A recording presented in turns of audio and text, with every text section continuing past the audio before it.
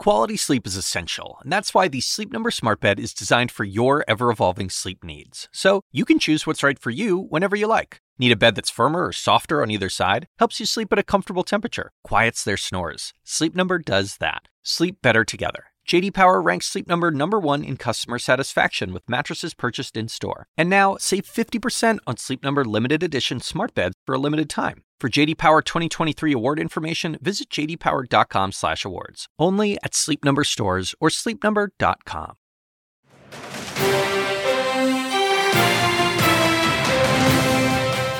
Blunt warning, a tense meeting between U.S. and China officials as the two nations reopen diplomatic talks. We're not looking for new Cold War. But can the U.S. counter rising global threats? I'll speak to two House Republican chairmen, Congressman Michael McCaul of Foreign Affairs and Congressman Mike Turner of Intelligence. Plus, UN Ambassador Linda Thomas-Greenfield will join us. And desperate for answers, Ohio residents on edge after a train derailment unleashes dangerous toxins into their community.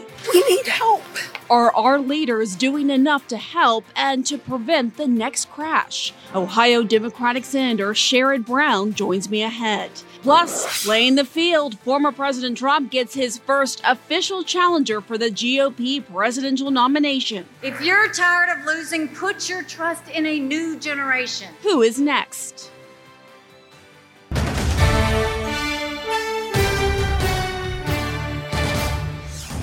Hello, I'm Pamela Brown in Washington, where the state of our union is trying to keep our friends close, and you know the rest. Tensions between the U.S. and China on high this morning after a blunt meeting between the two nations' top diplomats, the first since the U.S. shot down a suspected Chinese spy balloon earlier this month. In a, quote, very direct and candid meeting on the sidelines of the Munich Security Conference, Secretary of State Antony Blinken told his counterpart Wang Yi the balloon was an unacceptable violation of U.S. sovereignty that must never occur again. The State Department said a senior official said that Blinken also criticized China for not engaging in military-to-military dialogue over the incident when Chinese military officials, quote, refused to pick up the phone. And underlying a concern raised in earlier remarks by the vice president, Blinken warned China there would be consequences if they provide military aid to Russia in its war against Ukraine. The informal meeting came hours after China's top diplomat criticized the U.S. response to the balloon in a speech to the leaders attending the conference, including a bipartisan group of top U.S. lawmakers. And joining me now from the Munich Security Conference, Chairman of the House Foreign Affairs Committee, Michael McCaul, and Chairman of the House Intelligence Committee, Mike Turner. Thank you both for coming on. Thanks, Pamela. Thank you, Pamela. So, Congressman McCaul, I'm going to start with you here. The U.S.-China relationship is a key topic of discussion at the Munich summit where you are. China's foreign minister addressed the gathering and mocked the U.S. response to the Chinese surveillance balloon, calling it, quote, absurd and hysterical, and an effort to, quote, divert attention from its domestic problems.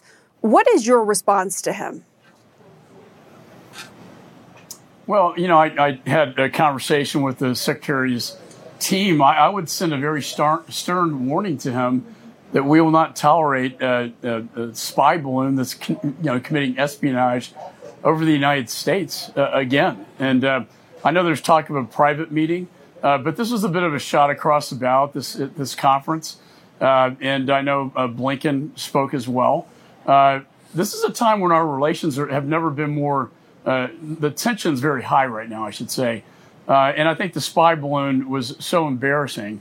Going over 3 major military installations with nuclear warheads, the idea it could capture imagery and send it back to Beijing to another ship caused a lot of damage to our national security, but also political damage in the sense that Americans saw this with the naked eye, and it was flying so low to the ground. And of course, the administration has countered that it prevented the balloon from being able to gather information on sensitive U.S. sites, and it learned valuable information from studying it. And they ultimately shot it down. Secretary Blinken's trip to China was delayed, canceled, and China's actions were condemned. But President Biden this week stressed that the U.S. is not seeking a new Cold War with China and said he plans to speak with President Xi at some point. You just heard there, Congressman Turner from Congressman McCaul, about just how the tensions are right now between the U.S. and China, how bad the relations are. What should his message be to Xi? And do you think that Biden is right to try to lower the temperature with China in the wake of this incident? Well, remember, the balloon was an escalation, and it was not thwarted from its mission. It flew over our missile defense sites, our nuclear weapons sites, and then it wasn't taken out of the game until the game was over into the Atlantic.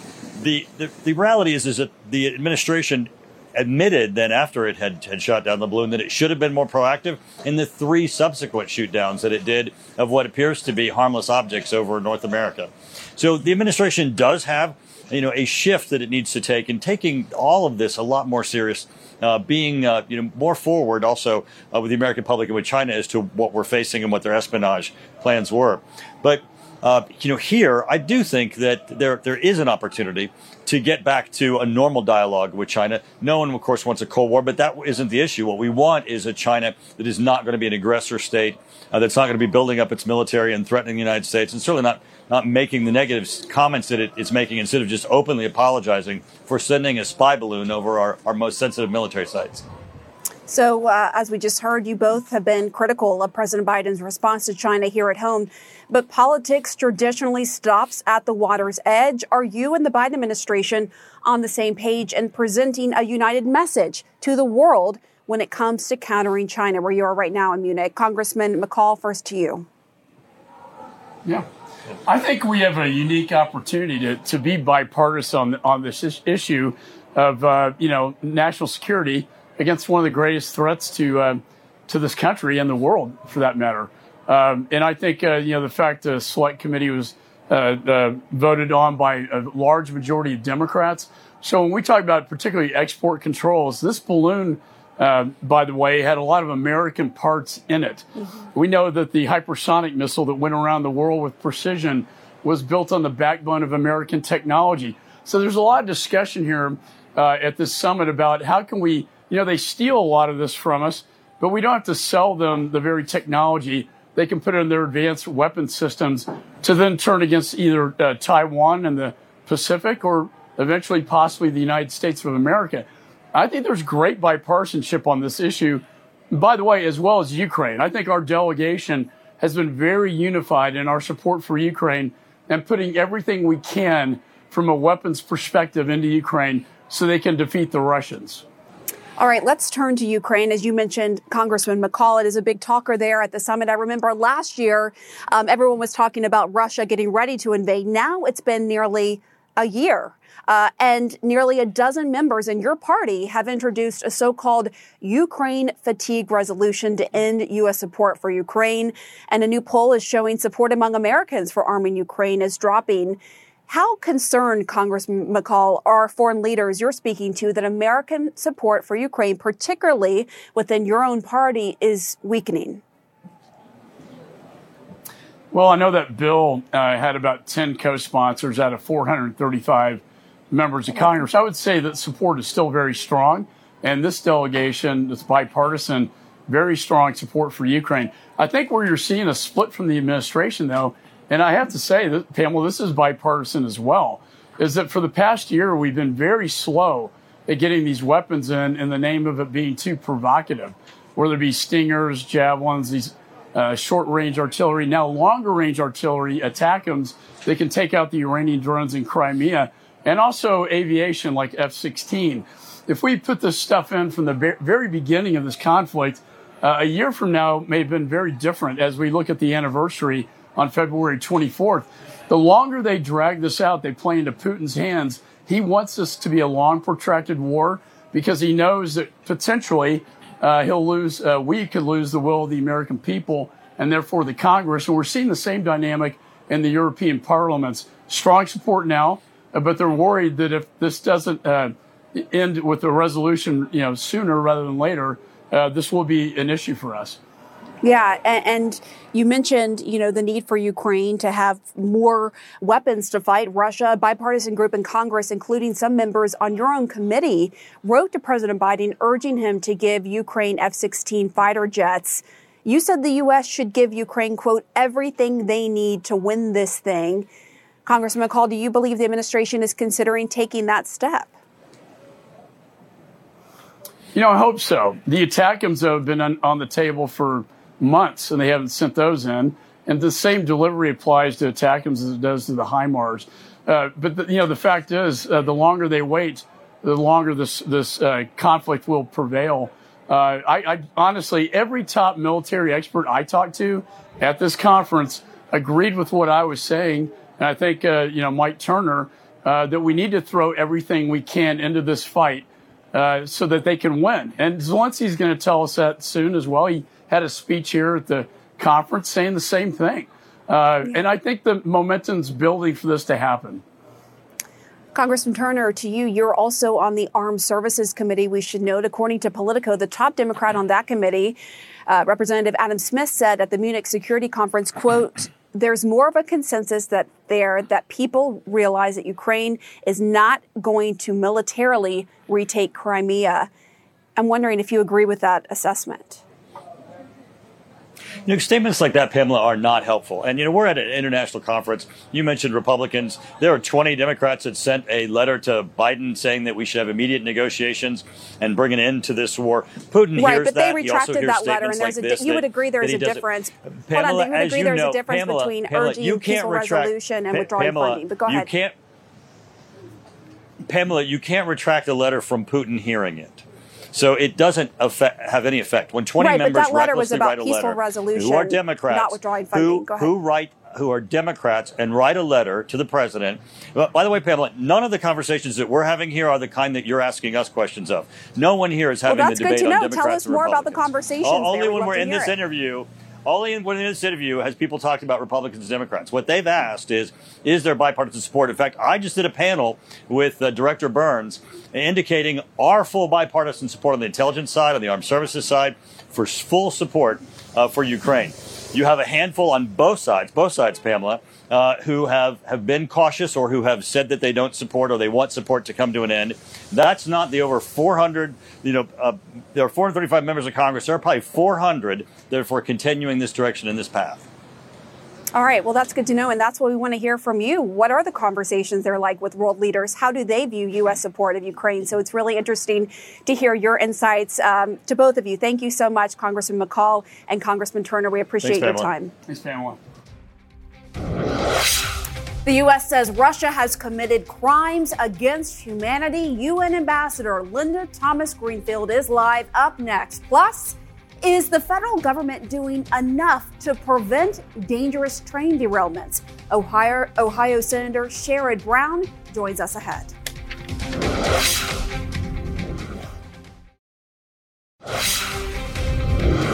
Welcome back to the State of the Union. I'm Pamela Brown. President Biden is set to mark 1 year since the start of Russia's war in Ukraine, this week with a speech in Poland, as the West looks to shore up its alliances and warns about a host of rising global threats. Joining me now is U.S. Ambassador to the United Nations, Linda Thomas-Greenfield. Ambassador, thank you so much for coming on.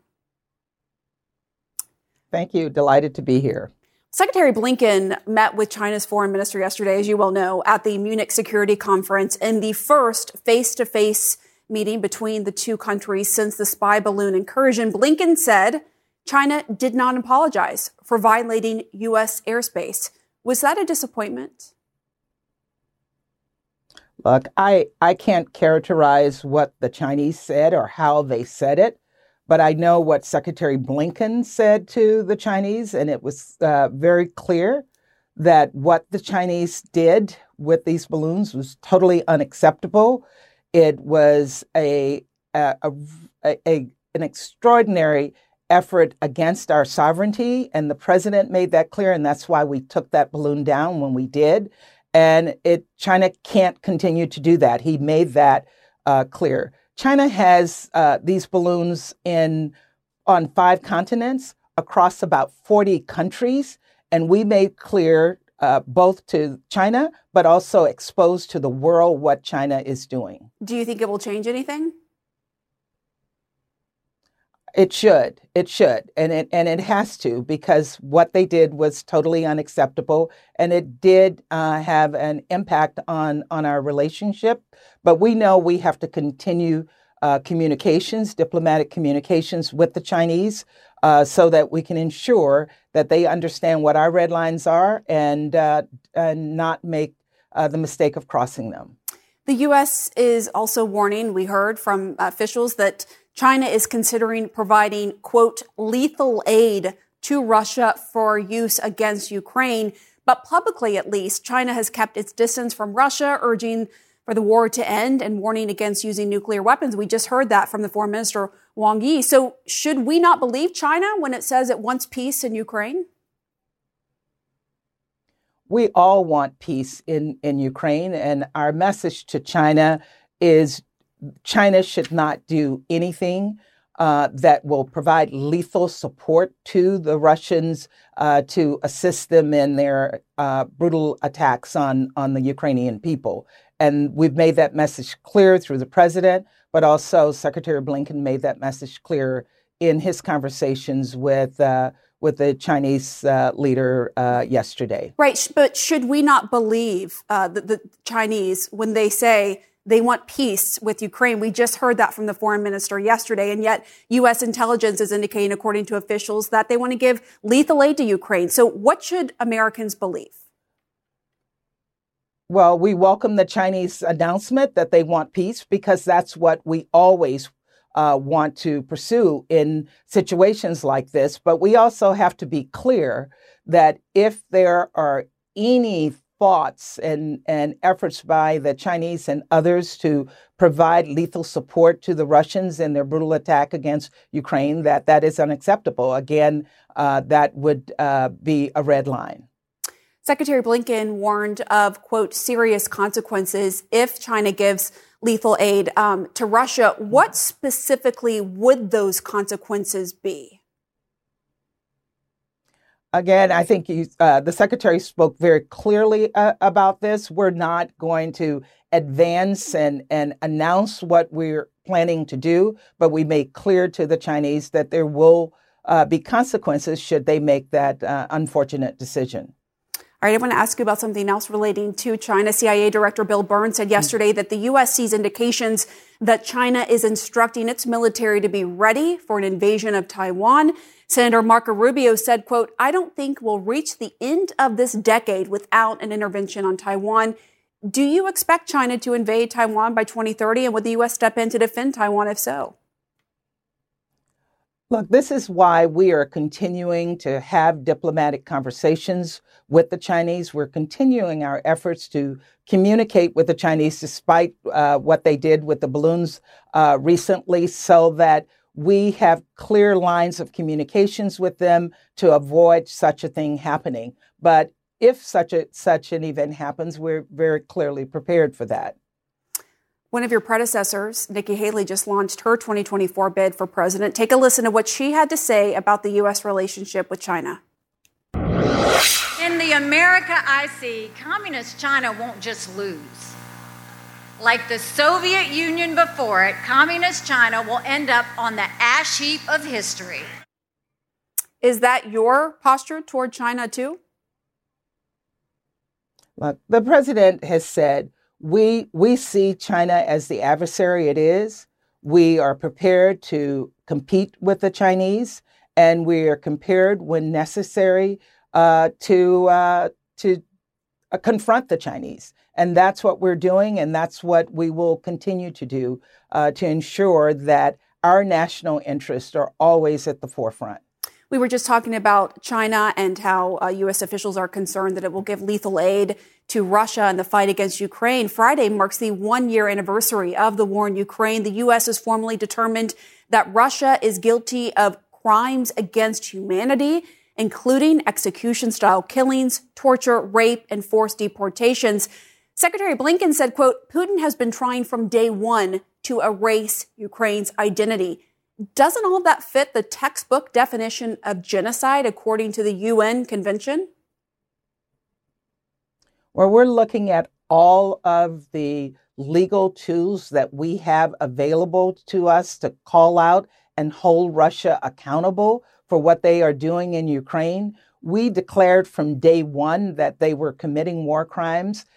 We've announced that they're committing crimes against humanity, and we're looking at the facts on the ground.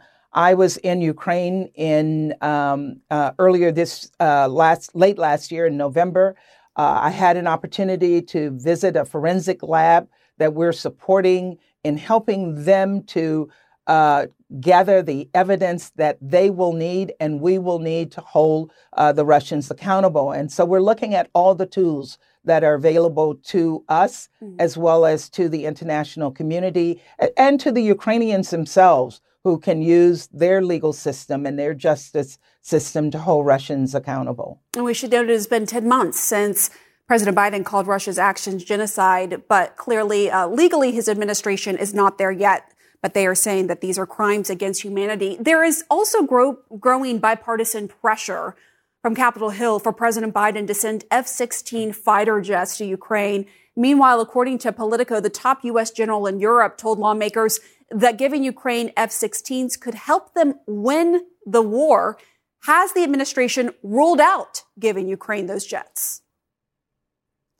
We're working very closely and directly with the Ukrainians on identifying what their needs are and when they need them. And we're also working to ensure that they have the training and the capacity to use whatever weapon systems we provide for them.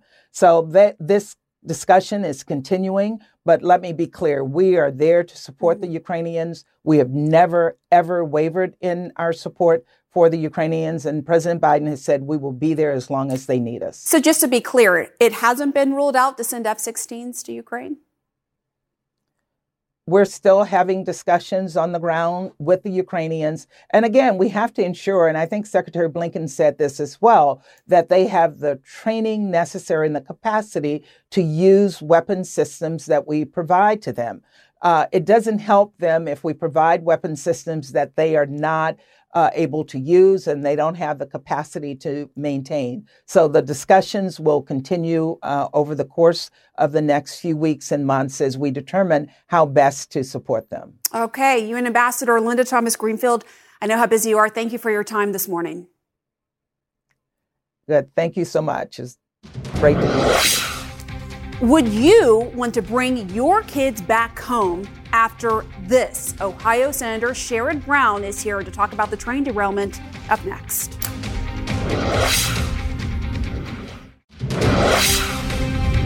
Welcome back to the State of the Union. I'm Pamela Brown. Residents of East Palestine, Ohio, are worried about whether it's actually safe for them to return home. Some locals told us that they are suffering rashes, sore throats, nausea, and headaches. Democratic Senator Sherrod Brown visited the site this week and joins us to talk about it. So the EPA administrator and the governor say that the municipal water and the air, they are both safe, but residents, they are worried about contamination, and some say they've gotten rashes, sore throats, nausea, and headaches, as I just pointed out. Senator Brown, you were just there this week on Thursday. Should the residents of East Palestine accept the assurances from the government, or are they right to be skeptical? Well, they're right to be skeptical. The EPA administrator, when I was there, both the state and the federal EPA administrators said that, but when you return to your home, we think the water's safe, but when you return to your home, you should be tested again for your water and your soil and your air, not to mention those that have their own wells. So, this is, Pamela, this is really the same old story. Corporations do stock buybacks. They do big dividend checks. They lay off workers. Thousands of workers have been laid off from Norfolk Southern. Then they don't invest in safety rules and safety regulations. And this kind of things happens. That's why people in East Palestine are so upset. They know that corporate lobbyists have had far too much influence in our government.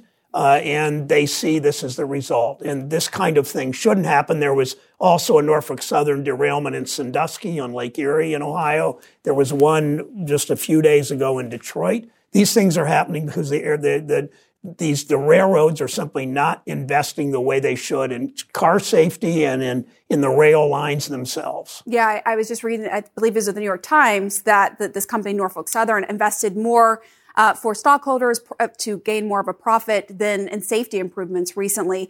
Before we get to what the fixes are and look a little bit closer at this company, I want to ask you, would you drink the water in East Palestine? And do you think the officials there who are saying it's safe, they should drink the water too to show the residents that they would drink it? Well, I think they are. I mean, I talked to the mayor. The mayor said definitively, emphatically, that people can drink the water. The mayor's, I don't think the mayor has small kids. He looks a little older to me. I didn't ask him, but about bathing his kids, but he has said he would drink this water. Right, but to show the residents who are so skeptical, do you think that they Well, should I think he probably is. Yeah, I think he probably is. But I do think, though, as I said, when you hear all this stuff about stock buybacks and they're underinvesting, as you say, in rail safety, the tracks themselves and the cars. But when it really hits you, as I was at the home of Christina Ferguson, I spoke at length to the fire chief, Chief Drabel. I then was at the home of Christine Ferguson, who invited us in. She fled her home, and then she came back to meet us there, but she's not living back there. She's skeptical, as she has a right to be, but the pain and anguish in her face, she lives with her mother-in-law lives with her, who is ill, and she's not ready to go back. And you think about just the whole idea of you had to flee your home because a railroad failed to do its job, as the executives and their lobbyists get richer and richer and richer. And there's something very wrong with that. But when you see the faces of the fire chief and the face of Ms. Ferguson, it really strikes you that we've got a lot to do to fix this, to make rail safer, to fight against lobbyists who keep trying to weaken these rules as they did 3 or 4 years ago. That's our mission. That's our job. And I want to get to Congress in just a second, but I also want to talk about what the company says it's going to do for the residents. They are offering residents $1,000 checks after this disaster, as well as reimbursing some expenses like hotels and food. But as we've been talking about, this is a multi-billion-dollar. Do you think Norfolk Southern is doing enough? And if not, what do you want to see from them? Well, they've made promises to me. I've spoken to their executives. They've made promises to the community. The first thing I say is if they write a check to an East Palestine or Unity Township resident or people even a little farther away, never sign away your legal rights. You can accept the check, but don't sign anything that would sign away your legal rights. That's what companies like this do. They have made promises. My job, and I talked to Republican Congressman Bill Johnson. I was there with him. We are working together on this to make sure that Norfolk Southern lives up to everything it needs to do. It's way more than $1,000 check per person. It's the fire station is 20 feet from a rail line. What would have happened if that train passed that fire station? If it had blown up then, derailed then, the whole fire station would have been enveloped with by fire and by chemicals and all that. So, and residents, just the time away from their homes, the hotel bills, all those things. But Norfolk Southern has made commitments. We're going to make sure they live up to those commitments. What can you be specific so we can get it on the record here? Yeah, sure. I mean, the commitments they've told me is essentially making everybody whole, and that is all the cleanup, all the help for residents. It's going to be, I don't know, billions like you suggested. It's going to be tens of millions, maybe hundreds of millions of dollars in that community of 4,500 people, and then the township, Unity Township, a little larger. But though whatever they need, everything that's happened here, all the cleanup, all the drilling, all the testing, all the hotel stays, all of that is on Norfolk Southern. They caused it. There's no question they caused it with this derailment because, again, they underinvested in their employees by laying. My understanding, there are only 3 full-time people on that 50, I might have been more than 50 car train that went through town because they've laid off so many people. And I mean, that's why I'm angry when I look at these companies lay people off. They never look out for their workers. They never look out for their communities. They look out for stock buybacks and dividends. Something's wrong with the corporate America, and something's wrong with Congress and administrations listening too much to corporate lobbyists. Okay, so let's talk about that. That's got to change. I mean, that's the fight I make. Let's talk about that because Regulations for rail companies are coming under renewed scrutiny. Now companies are working under looser restrictions for toxic chemicals. They're using Civil War era braking technology. Transportation Secretary Pete Buttigieg suggested this week that his department was constrained by law on some areas of rail regulation. But Democrats just held unified control of government for 2 years. Does Congress deserve some blame here for failing to regulate? And what more could be done? Well, I know this, that 3 or 4 years ago, every time there's a new administration, particularly a more conservative one that's more pro-corporate, they put all these regulations on the table about safety, about worker safety, community safety, the environment, consumer protections, and at the behest of lobbyists, far too often they weaken those laws. That happened 3, 4, 5 years ago. I've urged President Biden by phone yesterday. I've urged Secretary Buttigieg by phone yesterday to make sure that they look at all these rules and strengthen them.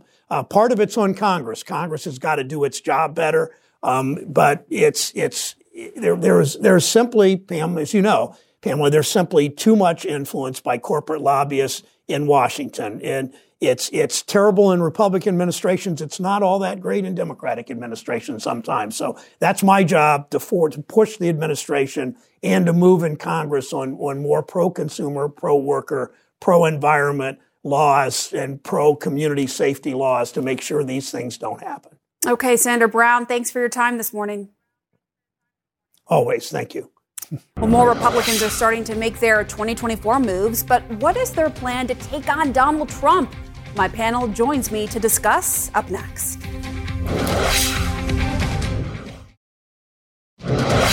What they don't understand is I don't have to be 100% Trump or 100% anti-Trump. That's not how I am. President Trump will tell you, I say what I think. When you're doing something right, I support you. When you're doing something wrong, I'm going to call you out for it. But at the end of the day, that's how I square it. All right, welcome back to State of the Union. My panel joins us now. Thank you, everyone, for being here. Alice, starting with you, you just heard what Nikki Haley said, trying to straddle the line.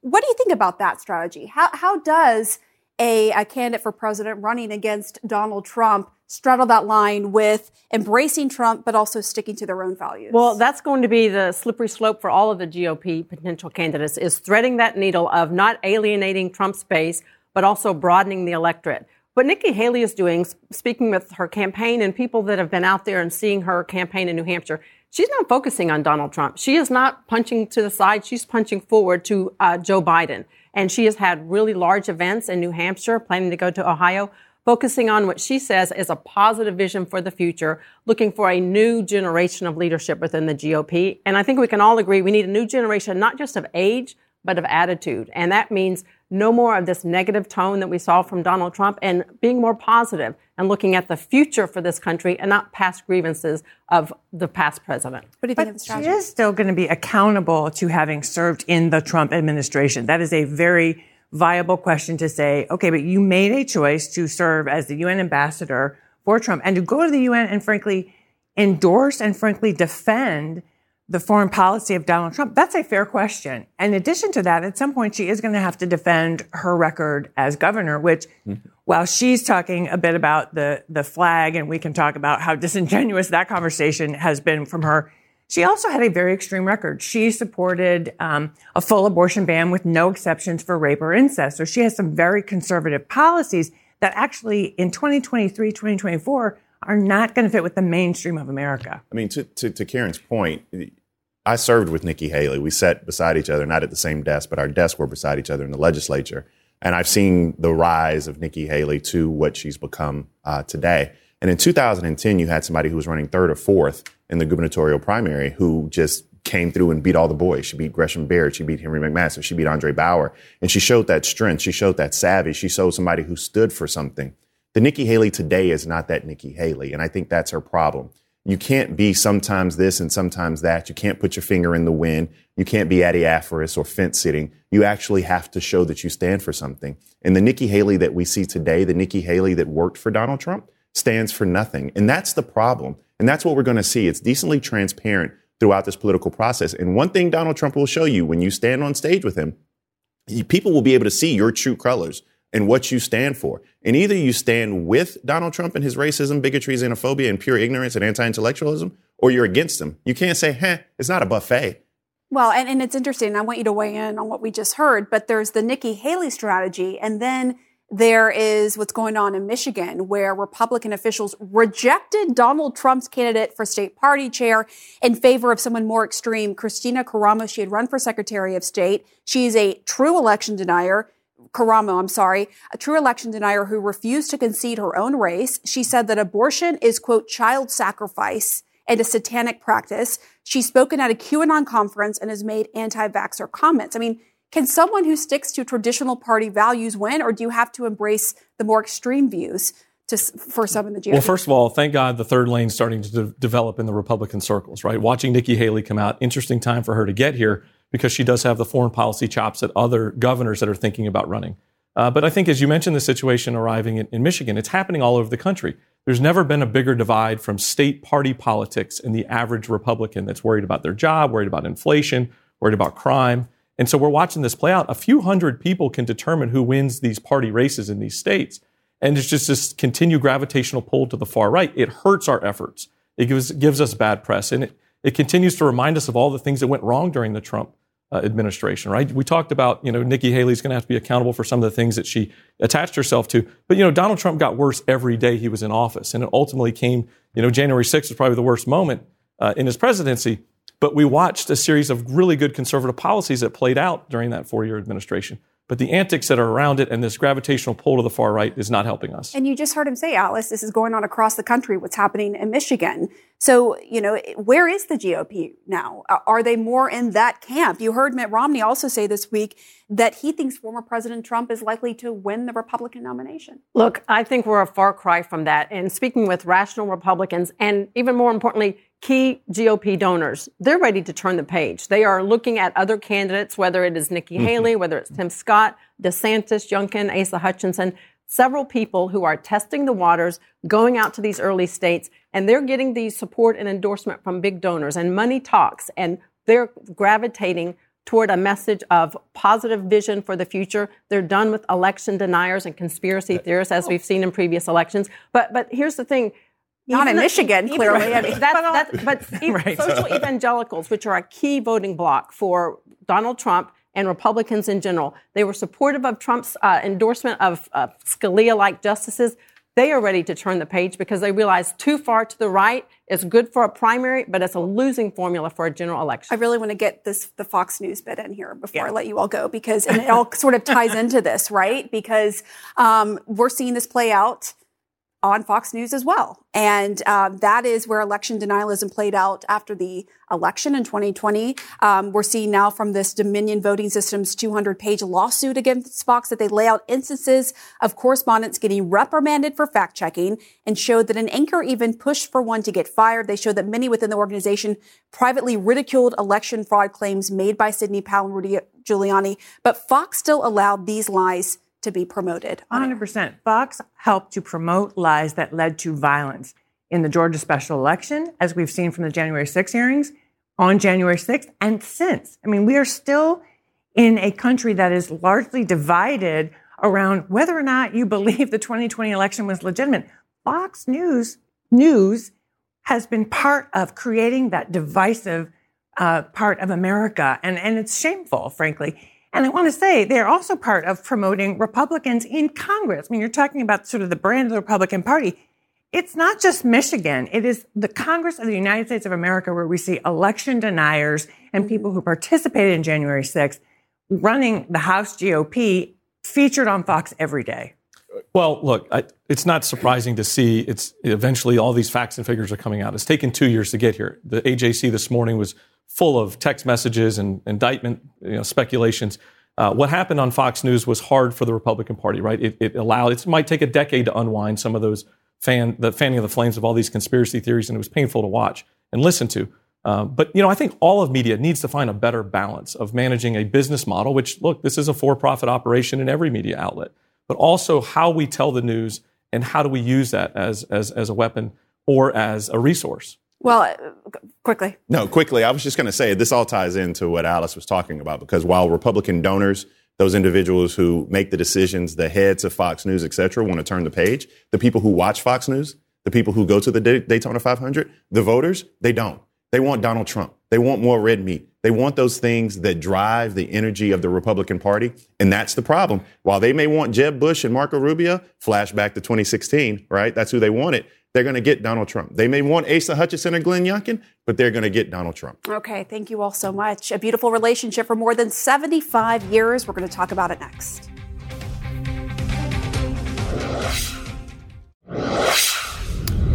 The 98-year-old former President Jimmy Carter is now receiving hospice care at home as he decides to spend his remaining time with family. Carter is perhaps best known for his extensive humanitarian work post-presidency, and I can attest to his warmth and kindness. When my father died late November of last year, President Carter sent me a personal note, and I also heard from him after my mother died 2.5 years ago. He really is as kind on a personal level as you see in public. We are thinking of Carter and his beloved wife of more than 75 years, Rosalind. Wishing him the very best, and his family. Fareed Zakaria, GPS, up next.